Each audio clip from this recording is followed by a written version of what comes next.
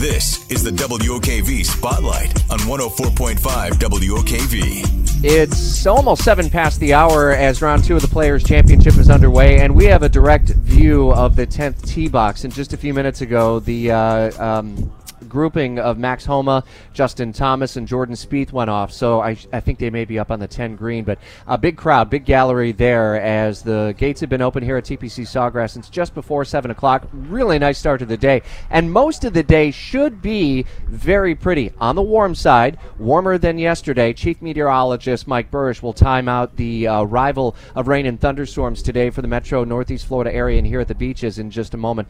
But one of the biggest reasons why, and I love to be able to bring you the Charity of the Day stories here each and every year at the Players' Championship, because as we heard from the tournament director Jared Rice a little bit ago, since the inception more than $120 million has been given out to local charities as a result of this tournament in our own backyard. And these are local charities with local impacts in our local community, and one of them is Active Minds. And Lauren Shakar is the Vice President of School Mental Health with Active Minds. Thank you for swinging by. Thank you for being at the Players. Is this the first year y'all have been a Charity of the Day? Thanks, Rich. Yes, it is. We're very, very excited to be here with Optum and be part of the Players Tournament as Charity of the Day. So. What does it mean to the organization and to Active Minds to be designated as Charity of the Day? What does this bring you?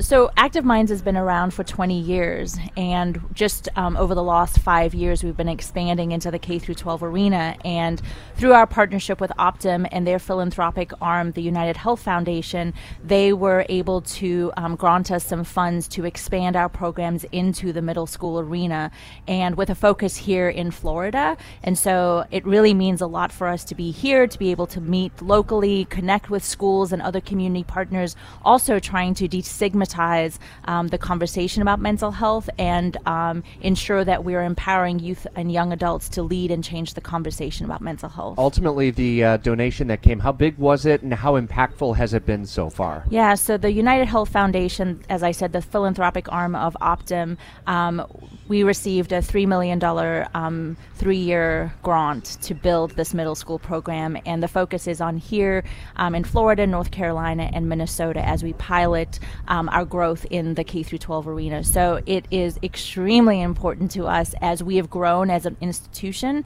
Like I said, we've been around for 20 years. We started in the higher education space, and we know that there's such a need in the K-12 arena for youth to be able to have the tools and skills to advocate and talk about mental health, and also to help them destigmatize the conversation.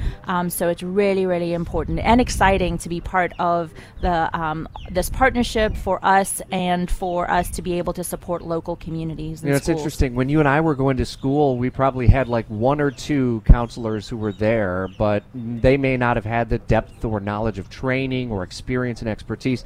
It's completely changed, and we're learning more each and every year about the need to talk about mental health and provide the resources. How does Active Minds kind of go beyond just the school resource counselor or officer, if you will? Yeah, that's a great question. So when we started in back in 20 years ago, Allison, our founder, lost her brother to suicide, and what she realized is that both her and her brother didn't have the tools as support mechanisms to for Brian to navigate his mental health and for her to have a conversation or get the support she needed after he died.